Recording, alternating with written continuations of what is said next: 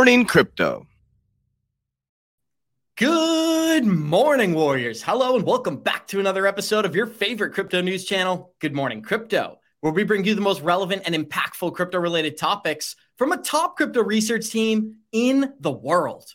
I'm your host, Abs, joined by several members of our 3T family this morning. We got the Italian stallion, Mr. Johnny Crypto. Mario, also known as the Node Defender, is joining us. And we got Jenna X joining us on this Tuesday, so I'm very excited for today's show. Today on Good Morning Crypto, we will be discussing how Coinbase co-founder Brian Armstrong is excited about the launch of a better form of money, as flat coins, a project linked to CPI, could soon be coming to American markets.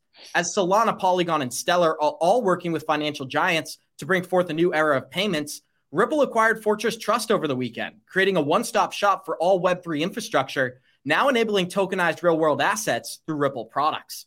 And with MasterCard doubling down on their adoption of CBDCs, we break down the details, showing our community how governments around the world are creating the greatest opportunity of our era. Our show is available on your favorite podcast platforms like Spotify and Apple Music. And for those of you listening via podcast, our show is live on YouTube Monday through Friday, 11 a.m. Eastern at the 3T Warrior Academy channel. So, Mario, I got to go to you this morning because Johnny Crypto appears to be pixelated, my friend. A little bit of tech issues. But how are you feeling? And thank you for being here. I'm feeling amazing. You caught me off guard because I was on another page looking at Merlin. And I'm like, wait, he's coming to me first. But I'm feeling amazing. Hope everybody's doing well. I hope Johnny Crypto gets back from the Matrix or whatever he's from. But I'm excited to see Jenna. It's great to be on with her again. And I hope everybody in the chat out there is doing good. Jenna, always excited to have you on these Tuesdays. How are you feeling this morning? We got a bunch of great news to get into. But what I'm most excited about is the exposure between JP Morgan and Bitcoin. That could be new for our listeners. How are you feeling? And thanks for being here. Well, I'm feeling amazing despite, the price in XRP and everyone complaining. Guys, this is all temporary. You got to look at the big picture. Super stoked to be here with you guys this morning with Johnny. I can see him just fine. He's working for me. He's not glitching out. Hello to all the warriors in the chat. I cannot wait. We have some awesome articles today to get into, so I'm excited. Let's do it. Italian stallion, as they say, best for last, my friend, and we saved you for last this morning. So how you feeling? No offense, Mario and Jenna. It's only jokes. But how you feeling? Thanks for being here. Feeling great. Good morning to all the Warrior Maniacs out there for showing up every single day. We love and appreciate you guys. I muted that thing, so I don't know how that just happened. But nonetheless, I just want to say it's so great to be here with Jen. I missed her last week. And my man Mario and Abs, always great to be here. Can't wait to hop into it. We got some really good stuff. I'm excited to dive into it, Johnny. And we're going to get this thing started the same way we always do by checking out our Good Morning Crypto Twitter account. That is at 3TGM Crypto on Twitter. Go smash that follow button to get updates throughout the day. When we look at the Bitcoin Fear and Greed Index, actually, we're going to check out some of the daily movers this morning. It is green across the board, Jenna. We got Render up about 11% and Hex Token up about 8% on the day. When we look at the total coin market cap this morning, we are sitting at 1.03 trillion in total market cap. Bitcoin is 49% dominance. Ethereum is about 19%. We've got Bitcoin sitting at 26,000, Ethereum 1,600, XRP is 48 cents, and Cardano sitting there at 24 cents this morning. And Johnny Crypto, this is an article that's becoming more important than ever because JP Morgan and a bunch of other financial firms are getting ready to launch a Bitcoin ETF application. Here's a video explaining how long those companies have been involved with Bitcoin in the cryptocurrency market. On September 12th, Jamie Dimon says Bitcoin is a fraud. He says he'll fire any one of his traders buying Bitcoin. Bitcoin drops 24%. When Jamie Dimon speaks, people listen. So that weekend, we found out that the largest buyer of a Bitcoin fund that's in Europe that buys physical Bitcoin, right? The largest buyer was Morgan Stanley and JP Morgan. And that's not illegal.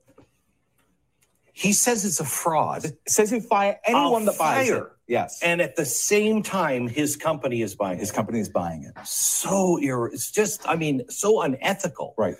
Okay, George Soros in 8%. January 24th, price was already down, calls Bitcoin a bubble, says Bitcoin is the worst, the worst investment in the world. Don't buy Bitcoin. Don't buy Bitcoin. Basically throws gasoline on the fire at this point. And then what do we find out? So he says bubble here. It drops 44%. Right. And then here in April, 2 months later, guess what we find out? Yeah. His $26 billion family office has approval to buy cryptocurrency. Right. And we only So Johnny, the reason I think this video is becoming more important than ever is because two things happen when institutions want to buy. Number one, they talk negatively about the product so they can get the prices as low as possible. Number two is they give themselves an advantage. What was JP Morgan doing? They couldn't buy Bitcoin in the American markets. They set up a firm over in Europe and had $26 billion to play with and accumulate crypto tokens. So I'd like to get your thoughts and we'll continue. Why is anybody surprised? I don't get it. I mean, listen, if you watch this show, you heard Mark Yusko explain exactly on this show how the big boys buy stuff cheap. They go out, they put out bad news, and then they go buy it. So this is why we try to say on this show, you buy when there's fear in the streets. You buy when everybody's telling you to run, because the reason why they're telling you to run is so they can buy it cheap. It's not a simple equation. But the problem is, it's counterintuitive to human nature. You know, if you hear a bunch of people talking bad about something, you're not going to buy it. You're going to be scared to buy it, right? You just have to be able to do the opposite of what your brain thinks. If you can do that, you're probably going to be very wealthy. But most people can't, Abs. They can't go against their own subconscious. It's very hard to go against your own conscious mind, right? And that's why the system is set up the way it is. Makes total sense to me. And Jenna, I think we're seeing a fundamental shift in finance right now. But when we talk about Bitcoin in particular, all of these big companies are shifting and saying, this is an international asset. This is a store of value. And it was only 24 months ago that companies like BlackRock and JP Morgan were very critical of Bitcoin, stating it's in a bubble, and they didn't understand the value in the first place. So what do you take away from all this news? JP Morgan was one of the first buyers of Bitcoin back in 2014. No, they understood the value. They are purposely doing this, obviously creating the fear so they can buy that. But tell me how they do not get investigated by the SEC. Like, this is documented market manipulation and by a lot, like 24%. Are you serious? And how are they not getting fined? How is Jamie Dimon not getting in trouble? I don't understand. Well, hopefully this video can provide a little bit of clarity here, guys, because as companies like PayPal and BlackRock are shifting their sentiment on Bitcoin, CNBC is now promoting this product and stating an international asset is here to stay. And they're even calling this Bitcoin is the money for the internet. Give me a break, guys. We're going to talk about it, but here's a video. So we're just saying the state of fintech and the state of payments and where we really are. You're working on a new project. I shouldn't even say a new project, but a project around the Lightning Network, which is aimed at basically taking Bitcoin. You can explain it better than I can.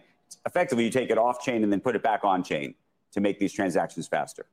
Yes, actually, what we're trying to do is turn Bitcoin into a real payment, global payment network, because we have many tourists walking right outside of the studio right now. If you were to stop one of them and wanting to communicate with them, you could ask them for an email address and you can email them easily the next minute. You could text them, you could add them to a group video chat, you can do all of these things. But if you were to send them money, if they were not a US citizen here in the US using one of the same fintech apps you're using, then you wouldn't be able to do that. And so we're still in the fax era of global payments, and that's what we're attempting to solve. Right. Well, why is that so important, by the way? Because the truth is, I can use Venmo. I mean, others can use services that are connected to each other. Why is that such a terrible answer? So let's double click on that for a second. So you can use Venmo, but if someone is not using Venmo or is an international tourist walking right outside right now, right now, if I have an iPhone and I want to message somebody, I mean, if I don't have WhatsApp and somebody wants to WhatsApp me, they have to get the WhatsApp app. But you have text, which is universal, where you can actually communicate and reach out to anyone you want in the world with one simple addressing scheme, which is a phone number, which is human readable. And you can't do that with money. There's no universal protocol for money on the internet that actually enables value to be transported through the internet. So if you were to want to send money to one of these people, you would probably need to ask them for a bank account number. The bank account number would be in different format depending on where you are in the world. You would have to actually physically walk to a branch and pay $50 to do an international wire. And so there's a lot of good information in that clip, Johnny, but there were a couple of things that really stuck out to me. Number one is he was promoting the Lightning Bitcoin network, whatever they're calling it nowadays. He was stating that what they can do is they can facilitate payments off chain at a faster rate. What the Lightning network can do right now, and I was looking for the tweet, I can't find it. I do know the stat off my head. Right now, the Lightning network can only facilitate 5,000 Bitcoin payments per second, I believe. So what that means is, or 5,000 Bitcoin in total volume per second. That means that out of the 21 million of Bitcoin that are circulating today, or 18 million, whatever the number is, if everyone was using the Lightning Network, it would crash instantly. It's kind of like the electric vehicle statement, Johnny. Everyone wants an electric vehicle. First, we got to upgrade the power grid. I think that's what's kind of happening with Bitcoin, but you tell me what you think. Yeah, actually, the most important part of the whole conversation wasn't so much about the Lightning Network, that it was about the vision of where money can go. And what he talked about was so critical. And am I freezing up over here? Can you guys hear me? Let's continue. You're good. Okay. So anyway, what's critical here about this whole thing isn't so much about the Lightning Network. It's about being able to create, seamless transactions to be able to move money from me to Jenna or you to Mario or from wherever, without the need of having to download an app or go to a bank. It's just as simple as sending a text. That's where we're heading. That's where the whole industry is trying to move. We're just not there yet. But that's the ultimate end game. And that is kind of really exciting when you think about, now I don't have to worry about downloading an app, or I don't have to make sure we have the same kind of thing. It's all about what happens behind the scenes to enable this. When the guy talked about, Venmo, again, he's talking about the front end of it, but nobody's thinking about the back end and how this is all going to work. And that's what the blockchain is ultimately, and these solutions are ultimately going to solve for. And I think it'll be an exciting day when one day it's like, do you have that Venmo, or do you have PayPal, or you have Cash App? No, you don't have to worry about it. It's like, hey, just send me $20. All right, here's my address, and boom, or whatever the ID is going to be, right? It's simple as sending a text message. Ultimately, that's where we're headed. And to me, that is really the key issue. In terms of the Lightning, everybody's trying to solve for that. And there's going to be many, many solutions that are going to come out to try and get us there. And none of them are going to solve it right now today, but they will work to a solution to get us there at some point. Right. Oh, floor is yours. No, to that, Johnny, it's like saying, okay, so I have a bolt and I need to remove it. The Lightning Network would be the equivalent of someone taking two flathead screwdrivers, putting them together with a rubber band to try to remove the bolt, when what you actually need is a spanner, say XRP, that's already, made for this. We handle, what is it, 3,500 transactions per second. We could just go ahead and move it. Why? Recreate the spanner or recreate the wheel. We already have something for that. The biggest problem with the XRPL and say the Zum wallet is the onboarding, right? Because it is a pain in the ass. If you want to set it up and start it, you have to go buy XRP somewhere. You have to send it here. Yes, you have to. Each trust line costs 2 XRP. It holds 10 XRP to open up a wallet. It's a bit of a curve right now. And I think that that's where we're seeing the biggest problem for onboarding. So as soon as someone makes that app or messaging, if it's out, please let me know because I'm missing it. But, it's Bitcoin Maxi is trying to save what they have, but really this is a dinosaur. This is not made for payments. And I think the biggest fallacy we have with Bitcoin in particular, Johnny, is the fact that it can never scale up to facilitate global payments. This is a primary example of that. So Bitcoin's Lightning Network usage is down 84% since last year, and its capacity has plummeted by 15% over the last 3 months. The Lightning Network can now only handle 5,000 Bitcoin, which is roughly 0.00023% of Bitcoin's supply. The maxis, they're dead silent about this statistic, and I'm kicking it to you. That's a pretty funny line. What do you think about the networks changing right now? We're either seeing a shift into better payment systems, or is Bitcoin going to basically evolve into a payment network? I think that Bitcoin may be, when you think about how the system is going to be built, Bitcoin isn't going to be the bridge to do that. Bitcoin may be the actual currency that maybe rides on that bridge, right? Because we know the XRPL can handle different currencies, and we know one of them is Bitcoin. So to me, that's going to be the true question, is which one ends up becoming the rail and which one becomes the actual medium to use for the actual transaction, whether it's, whatever that new form of currency is going to be. So that's the way I always think about it.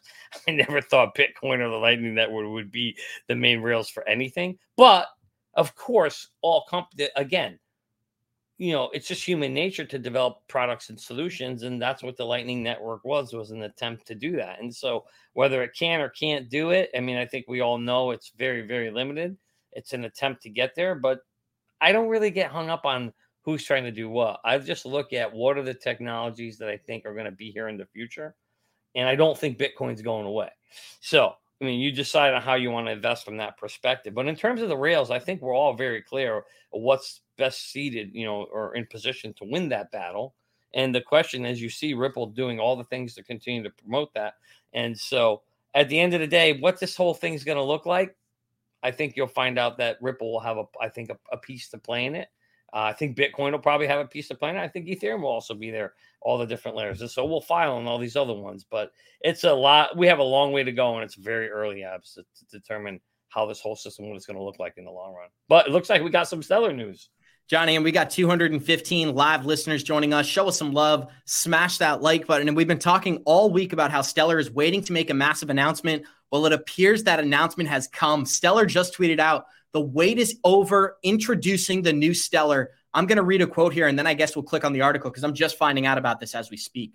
So the moment is here. The idea is no longer just an idea. The hard work, long nights, and sacrifice have turned into something that we can touch, see, and experience. Welcome to the new Stellar, where blockchain meets the real world, Johnny Crypto. Bada boom, guys. And one of the things I think this article is definitely going to be about, it's either going to be about on and off ramps or tokenization of real assets. And as you can see, my computer is barely handling the bandwidth here. So let's go through this article. Actually, this is live on air. So Johnny, why don't you give me a little commentary while I search through this website real quick? Yeah, so I mean, I guess, well, actually, I think Mario's been searching on this thing. And Mario, I don't know if you have anything to say about it as we try to figure. I don't know. Is this just a rebranding of what they're trying to do here? Or is there actual real news here in terms of what? Oh, they a new website. Look at that. Yeah. Yeah, I think that's what they were hinting at a few days ago when they said brand. It just looks that they're just trying to reaffirm themselves and their branding and what they're trying to accomplish. So I'm hoping that there's some news within the news, because this has been hyped for no reason, in my opinion. What are you talking about, Bar? You don't like the fact that they rebranded their website? No, give me 1 second. I got to go sell my XLM real quick. Right. I was like, we might get a half a cent. Mario was actually talking about this could be a good speculative trade, right? We were talking about maybe this is going to be Apple news. Maybe this is going to be on and off ramp news. I thought it was going to be something about tokenization. Little did we know they paid a developer to upgrade the website here, Johnny. This is the problem when you set an expectation too high.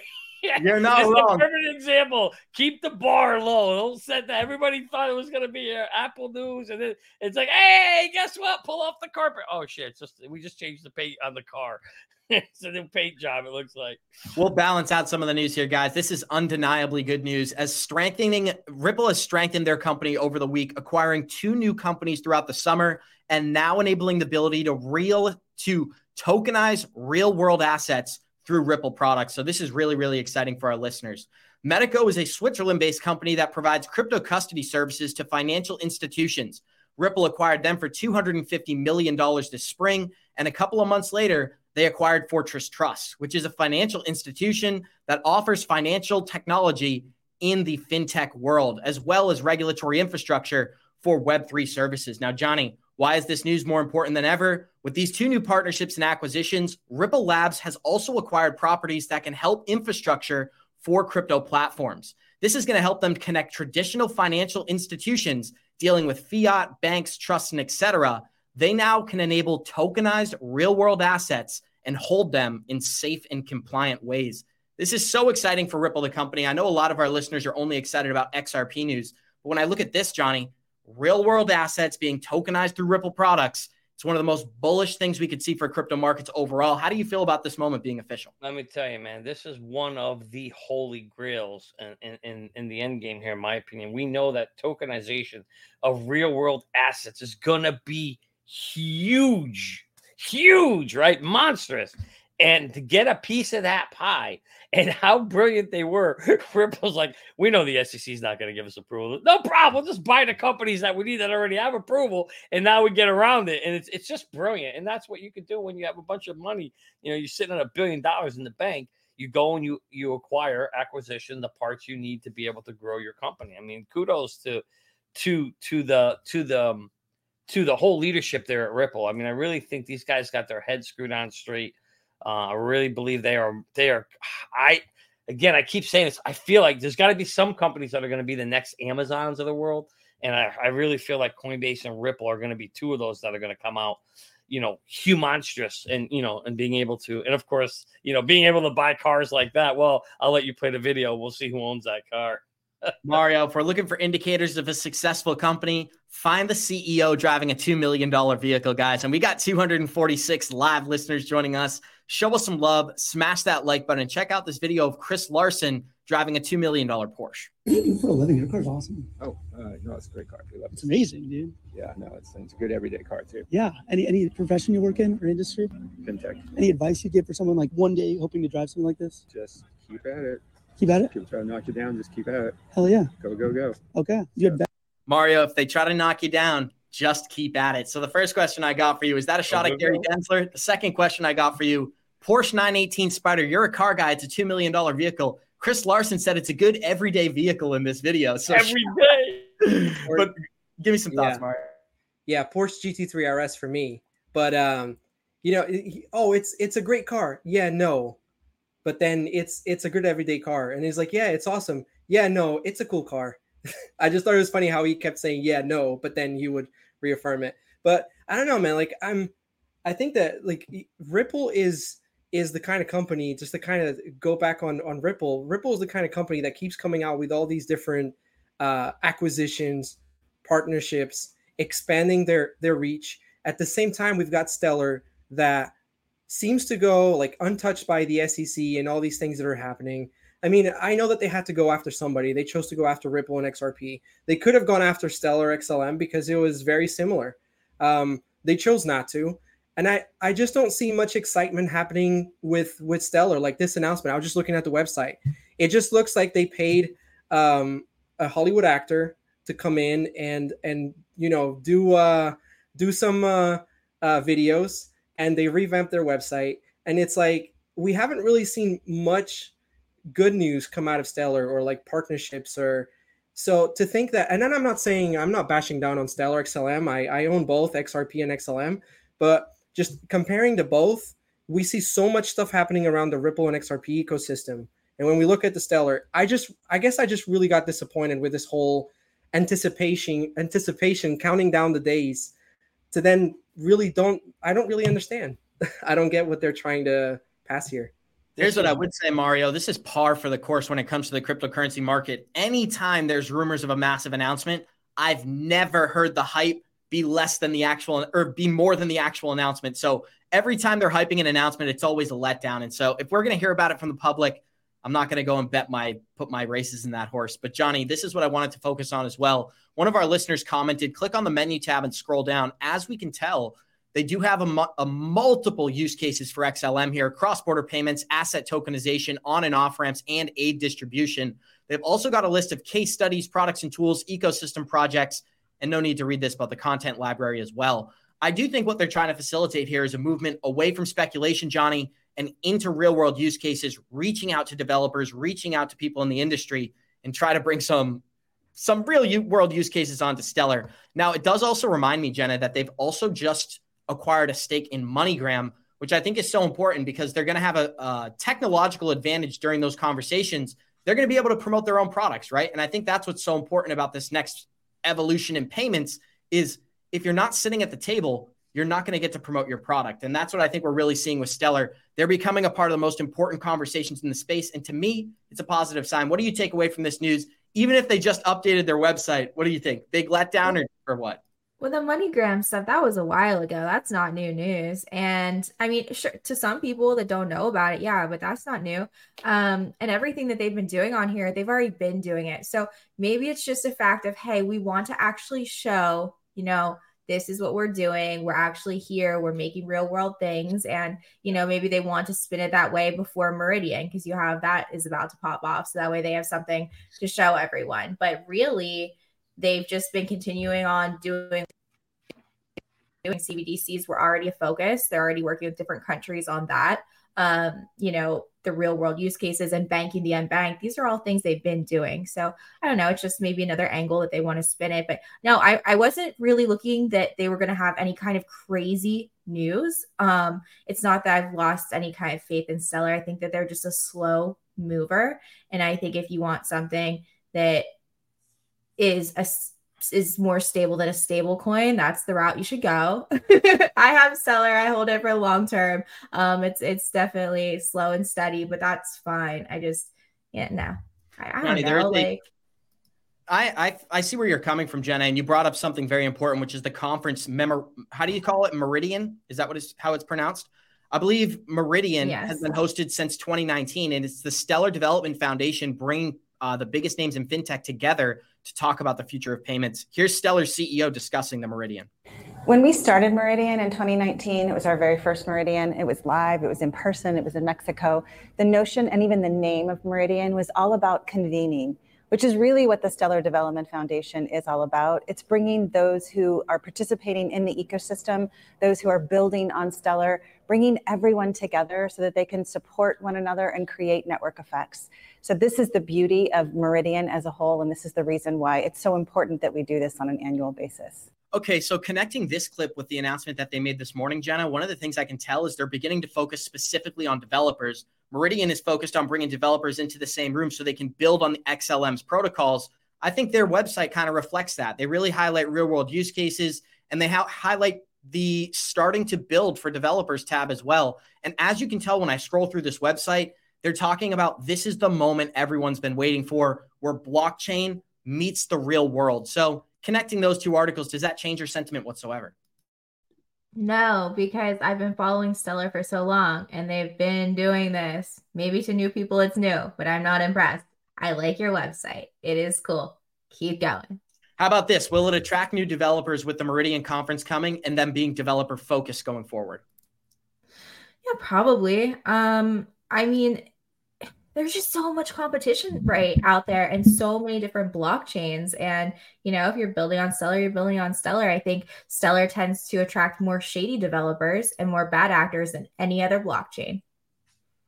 Yes. And to no coincidence, Johnny, they've got a free pass in Washington as well. But we got 282 live listeners joining us. Show us some love. Smash that like button. And the big news out of today was that Gary Gensler is testifying in front of the Senate House Committee or the Senate Banking Committee. Well, here's the big news. Hester Pierce is coming out and publicly speaking against Gary Gensler and many of his opinions involving the crypto market. So SEC's Hester Pierce says the U.S. government needs to remember who it represents. And she's joining the likes of Tom Emmer and the former CFTC Commissioner Brian Cortez, as well as the Blockchain Association, to talk about permissionless policy on Monday. As crypto firms attempt to navigate an increasingly fraught regulatory environment, federal agencies and lawmakers need to remember who they work for, says Hester Pierce.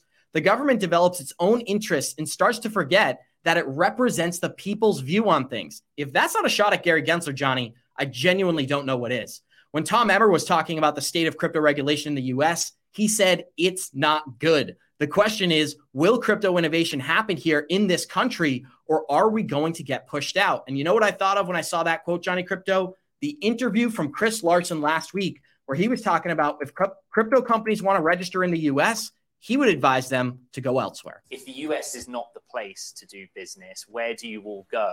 Is there a better jurisdiction that has a firmer handle on things? Yeah, I mean, unfortunately, when people, entrepreneurs ask, I say, don't start in the US. Unfortunately, you go to London, you go to Singapore, you go to Dubai. And it's not because they don't have any rules. Quite the opposite. They have clear rules that protect consumers and also celebrate innovation. Why isn't America leading that call? That's what we've always been, and we got to get back to it. And by the way, that's the engine that has made San Francisco what it is. And to have the federal government hamstringing us, it's just unacceptable.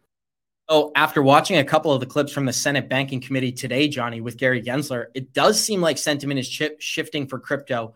Members of Congress are becoming increasingly pro-crypto, and I think it's examples like this right here that are the reason we're seeing that shift. So as this was stated by the Blockchain Association's CEO this week, she said, but what we started to see with Ripple and Grayscale is now they're seeing with Coinbase is that these companies are willing to pay legal fees because they think that agency's interpretation is wrong. And what we're starting to find out is that the courts are siding these companies against the agencies. And I think that's the industry's position a lot stronger going forward. So Hester Pierce is speaking against Gary Gensler, but he's still being called out by members of Congress. Do you think this is the beginning of the shift that we've been waiting for when it comes to friendly crypto regulation? Yeah, I think there's certainly a shift finally starting to happen.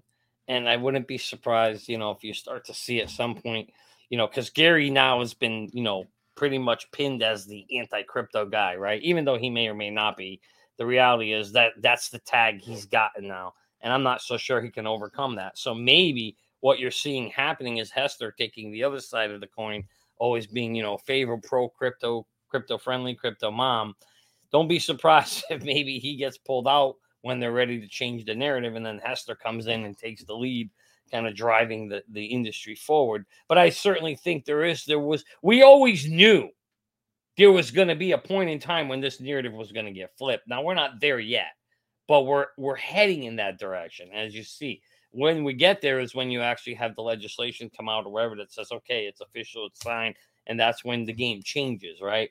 So until we get there, but yes, Abs, I totally agree that I feel like we're moving in that direction. It certainly feels like there's a bigger momentum now to say, okay, maybe crypto's not so bad, but we're not there yet. There's still a way to go. But I certainly it feels like the pressure and Operation Choke Point and squeezing crypto down. It feels like a little of that is coming off, but we'll have to wait and see what the SEC where they go next, and maybe I could be completely wrong. Yeah, and I thought it was very interesting that he was asking the questions that we've been asking for a long time. Why is the U.S. falling behind? Why is the U.S., crippling crypto and stifling the innovation? And these laws and regulations already exist in other countries. So it's not like they have to sit down and imagine what these laws and regulations could look like, because they can take example from what these countries are doing. And if they think they can do better, well, they certainly have the opportunity to start from scratch and create something that is better. But I think that the narrative is starting to shift. I think that, over the next 2 years, especially with changes of administration, I think that we will start to see a more pro-crypto narrative come along. And that's what the United States needs. And that's what US needs if it wants to continue being a pro-innovation and pro-technology nation. And we're seeing banks around the world put out their projection for tokenized assets, Johnny. And Citibank is predicting 5 trillion. Bank of America is saying 8 trillion. JP Morgan is saying 8 trillion. I don't think the U.S. is going to miss out on that opportunity. And so that's why we're going to see the 180 from U.S. officials going forward.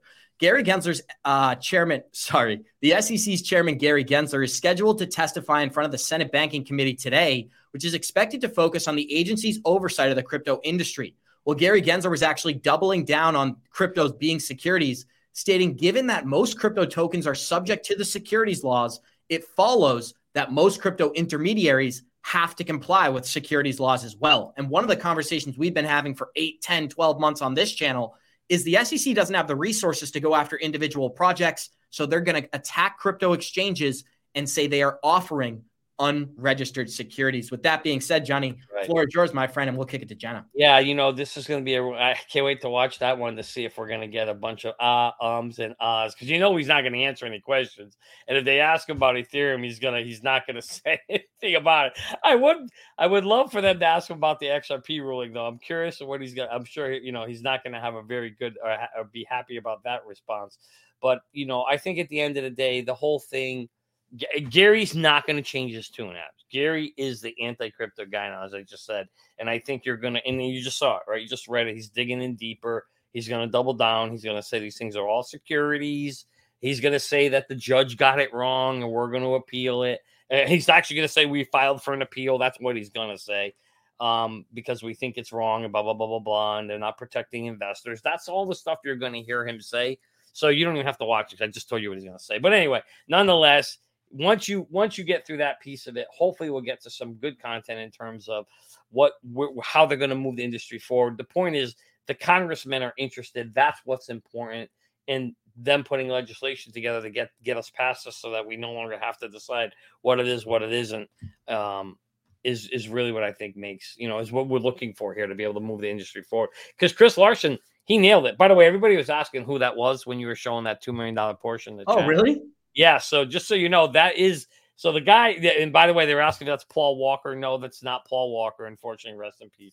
But it is Chris Larson is the chairman of the board for Ripple. So if you're wondering who it is driving that $2 million Porsche, that's keep in mind as well. Chris Larson's also being sued alongside Brad Garlinghouse by the SEC right now. Yes. And that's why he kept saying, when people were asking him, what do you do? How do you? He said, keep going forward. keep persevere, go. What he was basically trying to say is, when everybody attacks you, you don't just cave in, you keep going, and they're fighting the SEC to get through that case. So just wanted to clarify that for people since I saw them asking. And Mario, when we show charts like this, if we're going to see something similar with Ripple, it's going to take a mass adoption moment. And what we're seeing right now is global regulators are shifting to become more crypto friendly. At the same time, financial firms are upgrading their payment system. And a lot of our favorite projects are involved in these conversations. But guys, we got 302 live listeners joining us. Show us some love. Smash that like button. And the title of today's episode was Ripple and R3, a global crypto conference. Here's the evidence right here, guys, as I believe it's on September 25th. Could be later, could be earlier. I'll clarify that later in the show. But Ripple is going to be attending a CBDC conference alongside Amazon and R3 services. So for anybody who doesn't know what R3 is a leading provider for enterprise distributed ledger technology services that enable the secure exchange of value in regulated industries where trust is critical. So what does this mean? The banking industry moving into crypto. That's what R3 is, guys. That is what R3 represents. This is the top 40 banks on the planet coming together to work on crypto technology. Well, what's so exciting about this note right here, Jenna, is at this CBDC conference, Amazon Web Services and Ripple are two clear gold partners. And now that's not the most exciting portion of this. Ripple is going to be presenting 3 different presentations focused on CBDC adoption. And one of them is going to be highlighting how Ripple can allow the minting, destroying every single aspect of CBDCs. And I'm looking for it within this article right here. So what it says is Ripple's new CBDC platform for minting, managing, transacting, redeeming, and destroying central bank digital currencies or stablecoins will be presented at this CBDC conference. I'm really excited because of the names that are going to be involved, but I'm also excited because these types of conversations lead to regulation. When Amazon, who lobbies U.S. officials, comes in and says we can profit off of crypto, we're going to see Congress shift very quickly. So what do you take away from this news? And we'll kick it to Mario. I don't know. It's nothing like, again, when I say crazy, I was surprised to see Stellar wasn't there because, Stellar is focusing on CBDCs, which leads me to think, yeah, maybe they are more towards retail and CBDC is just something else that they can offer. But, this is just going to be, in my opinion, a private version of the XRP ledger and probably no use for XRP. I think that they'll have a different token on that. But, it's great to see. I'm more interested in the tokenization of assets that will be on the XRPL, honestly, Abs. Well, here's what's really cool, Anna, is that R3 put out their projection for tokenization of real-world assets over the next 5 years. $5 trillion, Mario. $5 trillion in the next 5 years. That means we're going to see a massive wave of liquidity hit these markets eventually. What do you take away from this news? Ripple and R3 leading the conversation at the CBDC conference. Yeah, I think that the fight stage is only going to last for so long. And as you stated, with certain players starting to lobby, I think that, when you start to get companies or institutions like BlackRock that already want a piece of the action and they're starting with Bitcoin, obviously it's only a matter of time until the join phase comes along.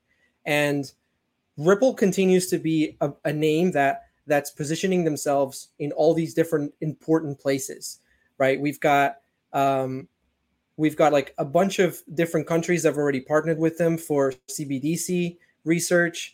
And so I think it's just a matter of time until we see like a solid development or like a solid use case into Ripple's products. But I think that Jenna brought up a really good point. The question really becomes, is it going to be a beneficial factor for XRP? Or are they creating solutions outside of the XRPL ecosystem, like this CBDC solution?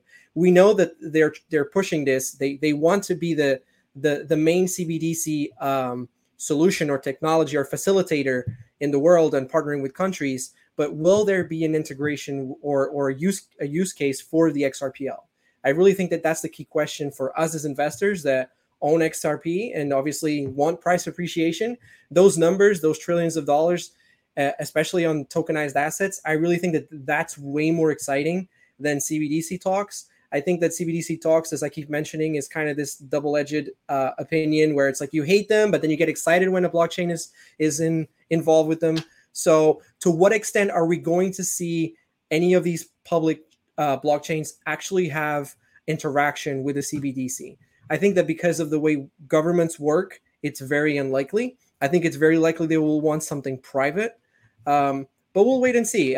Only time will tell. But to sum it up, I think the fight stage is going to come to a close eventually, and we will start to see, the adoption and utility and use cases. Johnny Crypto, today, BlackRock, Vanguard, and State Street own 40% of the top 3 companies in America. And I think we're going to see more of that going forward. They also own a massive quantity or a big portion of what we're looking at right now, which is Coinbase. And what Coinbase is highlighting in this projection right here is that 4 million jobs are at risk due to the regulatory and legislative uncertainty for crypto. We're not talking about money. We're talking about jobs here, Johnny Crypto. Americans are looking for jobs that can pay you a good amount of money. And I think a lot of them are going to land in blockchain. Are we going to see that shift? Gary Gensler's feet are definitely on the fire right now. Oh, we talked about this a long time ago. The whole point, the biggest danger to America with not leading this whole industry was the loss of jobs. We knew this was coming. We knew that there's a ton of jobs that are going to be at risk, because think about it. If the future is going to be about developing jobs in Web 3.0, and the U.S. is taking a back seat to that, and all that development is going to be happening in Dubai and Singapore and Hong Kong and everywhere else. Well, where the hell do you think all the jobs are going to get created for that? It's going to be over there, not here. That, for me, was always one of the biggest concerns I've had with the U.S. Excuse me. Hold on 1 second. Oh, man. Sorry, guys. Sorry for the ASMR out there. Well, definitely not. With the U.S. kind of taking a back seat. I mean, we saw that there were tons of jobs being lost here, and acquisitions and things like that would have been happening here in the U.S. to grow more growth. You heard Larson say it himself. They literally killed the San Francisco, the capital of this area that was booming and growing in crypto. In California, abs is crushed now. It got crushed. I mean, I don't know. So there's maybe a bunch of empty buildings there. It's really sad that this could have been the hub. California would have been, for sure, the hub for this space. And instead now, that's gone forever. You don't get those back. It's very, very hard when you start, way down and you've got 4 or 5 countries so far ahead of you to now try and come and leapfrog them. That's going to be a very, very difficult thing. It's a sad day for America to have lost that opportunity, which was right in its hands, right? And Jenna, we are going to see some massive upgrades on the XRPL over the next couple of months. And David Schwartz put out a great video from Apex highlighting some of those changes. Here's the video. So a couple of near-term call-outs. Talk about a little bit what's coming up ahead. Most of the things are things that I've already talked about. The AMM activation on mainnet, we hope, is coming up.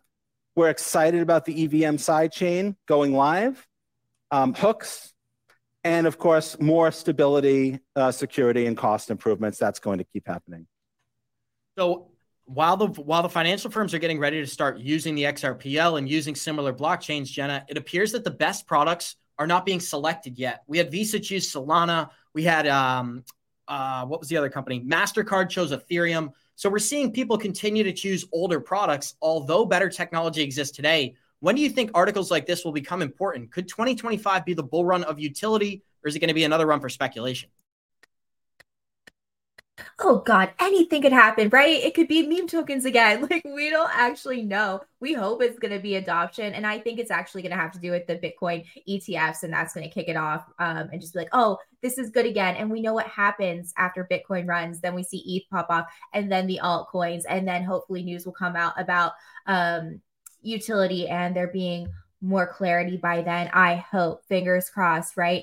But with the Visa, all that shit, so you have to think about it.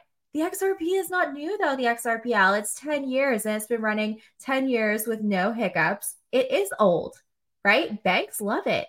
That's what they have all these deals with all of these different banks, central banks. So yeah, it might not be Visa and MasterCard right now. That's okay. They have, Bank of America, which, sucks, but they have all of these different banks, and banks love old shit. Ripple, it is old. It's kind of, right? Because there's so much other technology out there, but wouldn't they like something that's tried and true? And the XRPL definitely is. So I think we'll see, them just continuing more partnerships later on. And we will probably see like Visa or MasterCard use. I would be surprised if they didn't, but maybe they won't, and they will just be used in banks. And Johnny, digital IDs are Bitcoin and regulatory USA. We all know that crypto is a market, and this is a good example of that, as the G20 was just hosted in India, and they're now promoting that 1.5 billion people get a digital ID. Here we go. 20 years over. What you haven't heard is what was said by the unelected boss of the Commission, Ursula von der Leyen. She said we need digital public infrastructures. What does she mean? Well, it's rather like the digital passport that Blair was talking about. Already in the EU, they've got a trial going on in France and Germany. They want an EU-wide digital ID backed up by a central bank digital currency. And he now wants this to go global. And I want the British government to say, we want no part of it. Of bad actors and our lives be completely controlled. I want the British government to say no. The G20 is over. I love this video, Johnny, because it shows that people around the world are becoming more aware of the dangers when it comes to digital IDs and central bank digital currencies. I'd like to get your thoughts, but there's one more thought that I had. He stated that the digital ID would be backed by a central bank digital currency, combining your ID with your finances. That is the best thing a banker, that is every banker's dream since the beginning of the global banking system. So you give me your thoughts and we'll continue.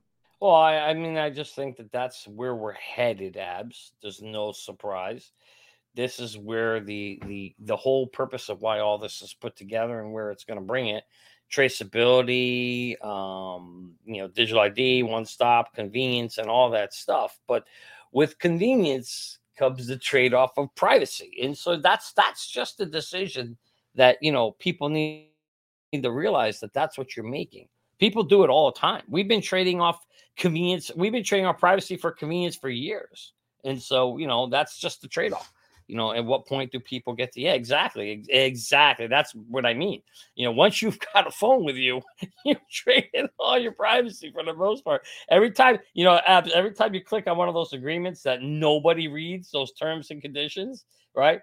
I mean, none of you have read one in your life. I guarantee it. I know I haven't. You haven't. You just haven't. I know you have. We all click the button saying, yeah, we agree to the terms. And we don't have a damn clue what one of those. Well, in those terms, you give away all your privacy, your data, your rights, and all that stuff. So, I mean, we've been doing it for years, Abs. It's just a matter of this is going to get to a point where, the thing that I think where it gets edgy and where there'll be some discussion and heated discussions probably in is the fact that when you're tying this ID to your money, that's where you'll get some people to push back and say, wait a minute, maybe that's where they draw the line where if it gets to the point where you can't spend your money, that's an issue. And you saw that kind of thing happen with, the Canadian truckers, right? There was like a whole scenario of, oh yeah, we're just going to turn you off. And so that I think is where you'll see some discussion and why I think Nigel is saying there, say no to, I think what he's saying is say no to global IDs, because of the fact that them tied with your money gives an ultimate amount of control outside of your hand. Now, will the UK government say no to global IDs? I don't think so. I'm sure they're gonna certainly make it happen at some point. Double-edged sword, though, right? Can I say something? Because you have your homeless population that can't carry around their phones and everything, right? They don't have a bank. They don't have any other way to do it. So maybe, UBI and a retina scan is the best thing for them. Is it the best thing for everybody? No, I think it should be optional, but not mandatory. And I think that that's just a lot of way that some people, it'll still maybe give them a better quality of life than what they have now. Now, hopefully that doesn't lead to a path of, hey, you have to stay in these houses because this is more green and you have to eat these bugs and this and that. Like, God only knows how far down the line, like, all of this control could get. But I do see how it could help those who don't have other options that are sleeping on the streets. Yeah, and I think it's only a matter of time, just to add to what you both said. I think you're spot on, but it's only a matter of time until everything is digital. It's going to be digital, fully digital money, digital ID, digital tickets, digital deeds. It's only a matter of time until everything becomes digital. The real concern here is how they will use that against us, right? How will it be used to control us even more? That's really what I don't look forward to in the digital age. I'm all pro tech. I love technology. I'm super pro tech. But when we start to think about, social credit scores and the way that the economy can be controlled and your money can be controlled through digital money and everything that we know about a CBDC. That's the part that gets me on the edge and a little bit hesitant. But yeah, I think it's just a matter of time until everything we do is digital and everything we own is digital.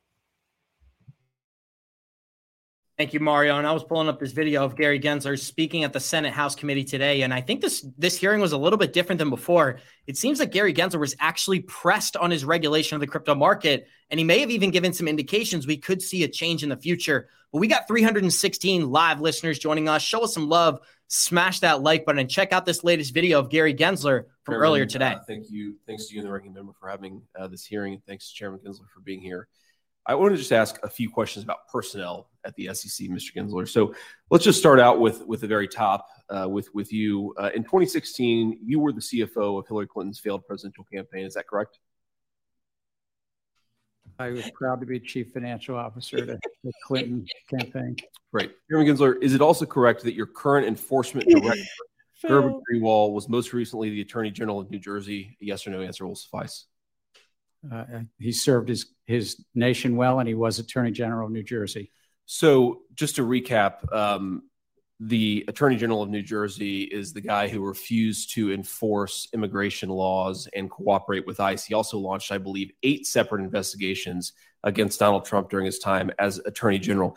Chairman Gensler, is it also correct that your recently hired General Counsel, Megan Barbero, was previously Deputy General Counsel under Nancy Pelosi and litigated 2 impeachment hearings against Donald Trump? I believe she was Deputy General Counsel of the House of Representatives. Great.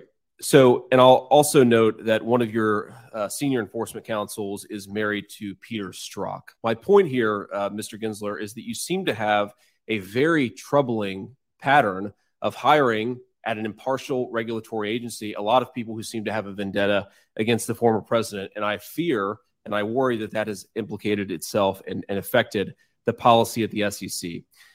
Chairman Gensler, when did the SEC take its first enforcement action against a SPAC? Do you know the exact time? Senator, we'd have to get back to you. I don't know what decade that was. So according to my staff's research, September of 2021 is the first time that you guys at the SEC launched enforcement action against a SPAC. So I want to recap just a few things, and then I want to ask a question. First, you were Clinton's finance director in 2016, Hillary Clinton's finance director. Second, you hired anti-Trump enforcement director Greenwald in July of 2021. Third, you brought in Ms. Barbero, who was the litigator on 2 House impeachment trials against Donald Trump. You have another enforcement counsel who is married to Peter Strzok. In November of 2021, Senator Warren urged you to investigate the SPAC merger involving Donald Trump's Truth Social company.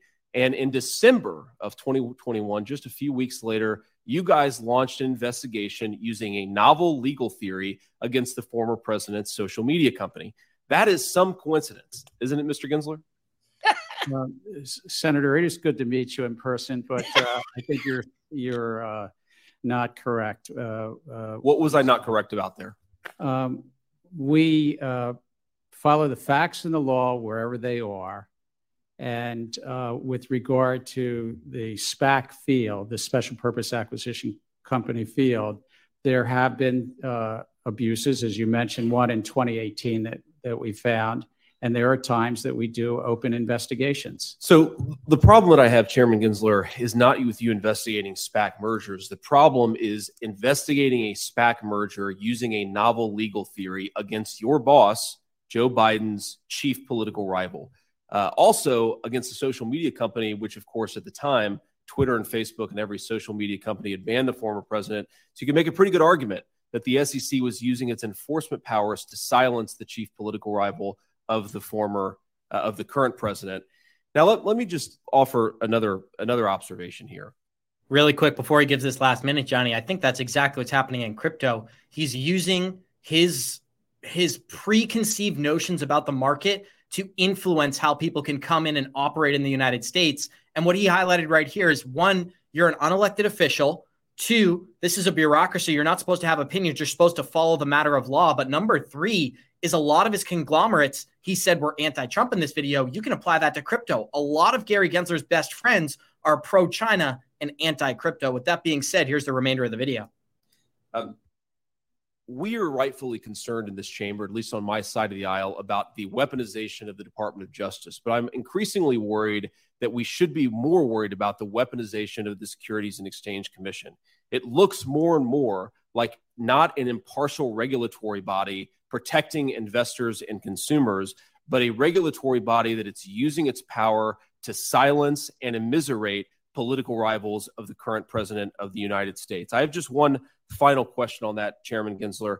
Have you ever spoken to anyone at the White House about your investigation of Donald Trump's Truth Social? Sir, I don't speak. Yes or no? I don't know, sir. I'm going to answer the question. I don't speak to the White House about anything in our enforcement group or our investigations. So I'm mindful of, thank you for the answer. I'm mindful of the time here. So let me just offer one final observation. I have little hope that I could persuade you that hiring committed partisans and using the regulatory powers of the SEC in a way that looks, and I think is, politically partisan is a true threat to American democracy. But maybe I can appeal to your sense of self-interest. If you guys use the SEC in such a politically motivated way, eventually you're going to be out of power. And I have to say, Chairman Gensler, turnabout is fair play. Thank you, Mr. Chairman. Chairman. Mike, Johnny, a lot was said in that clip. We got about 4 minutes left in the show. Floor is yours. He completely roasted him. Holy crap. You know, the problem is, unfortunately, nothing happens, right? At the end of the day, he called them all out. Good for him. Mr. Vance, Senator Vance did his job, went out there and did a lot of research to be able to state all those facts. And the reality is, unfortunately, this is what we're dealing with right now. And I think until we see a change, in the administration or at the top, you're kind of always going to have, I think we're going to be heading down a certain path. And some of the conclusions he drew, everybody has to make their own decision of what they heard, right? Is it coincident that all these things happened the way they're happening, or is it all being put in place for a reason? So I'm not going to speculate. Yeah. It doesn't do any good. It's just a complete waste of time, in my opinion. But, because nothing happens beyond that. But it just lets you at least know how the game is being played. And you just have to be aware of these things. But nonetheless, when we bring it back to crypto, I like to tie this back to the positive side of it. You have a lot of senators now that are seeing where we're moving and seeing that this is coming and seeing that it's a technology that the U.S. can benefit from. And so what we want to see there, when the hopes is at the end of the day, is that we move, somebody says it's all a show. I mean, you guys watch this, right? It's all, here it is. Abs right here. It's all done. Let me actually play this last clip and we'll kick it right back to the group. This is Gary Gensler discussing a spot ETF. I'd like to turn to another point. Last month, the U.S. Court of Appeals for the District of Columbia unanimously ruled that the SEC's denial of Grayscale's spot Bitcoin ETF was, quote, arbitrary and capricious. They argued that the product is mathematically indistinguishable from already approved futures products currently trading on U.S. exchanges. So my question is, can you explain what the SEC needs to see in a filing to approve a spot Bitcoin ETF? And what questions do you still need answered from issuers about the market and or market infrastructure in order to allow this to happen? I'd just like to get some clarity. That's a good very brief, and we're moving on. Chair Gensler. Senator, I thank you for the question. We're still reviewing that decision and reviewing. We have multiple filings around Bitcoin exchange traded products. So it's not just that one you mentioned, but it's multiple others who are reviewing them. And I'm looking forward to staff's recommendations. So it's similar question. Well, here's what's really cool, Johnny, is that if he approves one of these ETF products, most likely we're going to see 4, 5, 6 products approved at the same time. That'll be a huge catalyst for not only Bitcoin, but the crypto markets overall. And we got 326 live listeners joining us. Show us some love. Smash that like button. We got 30 seconds left. Floor is yours. Yeah, it's huge. I mean, at the end of the day, of course, he danced around the question again and didn't give us an answer, which I was hoping he would. But no surprise there that we didn't. But we do know, as the court said, Abs, that you approve the futures, but you decline the spot, and they're technically the same. So what's going on here? It's a great question. I'd love to get an answer to it, and I'm not sure we ever will.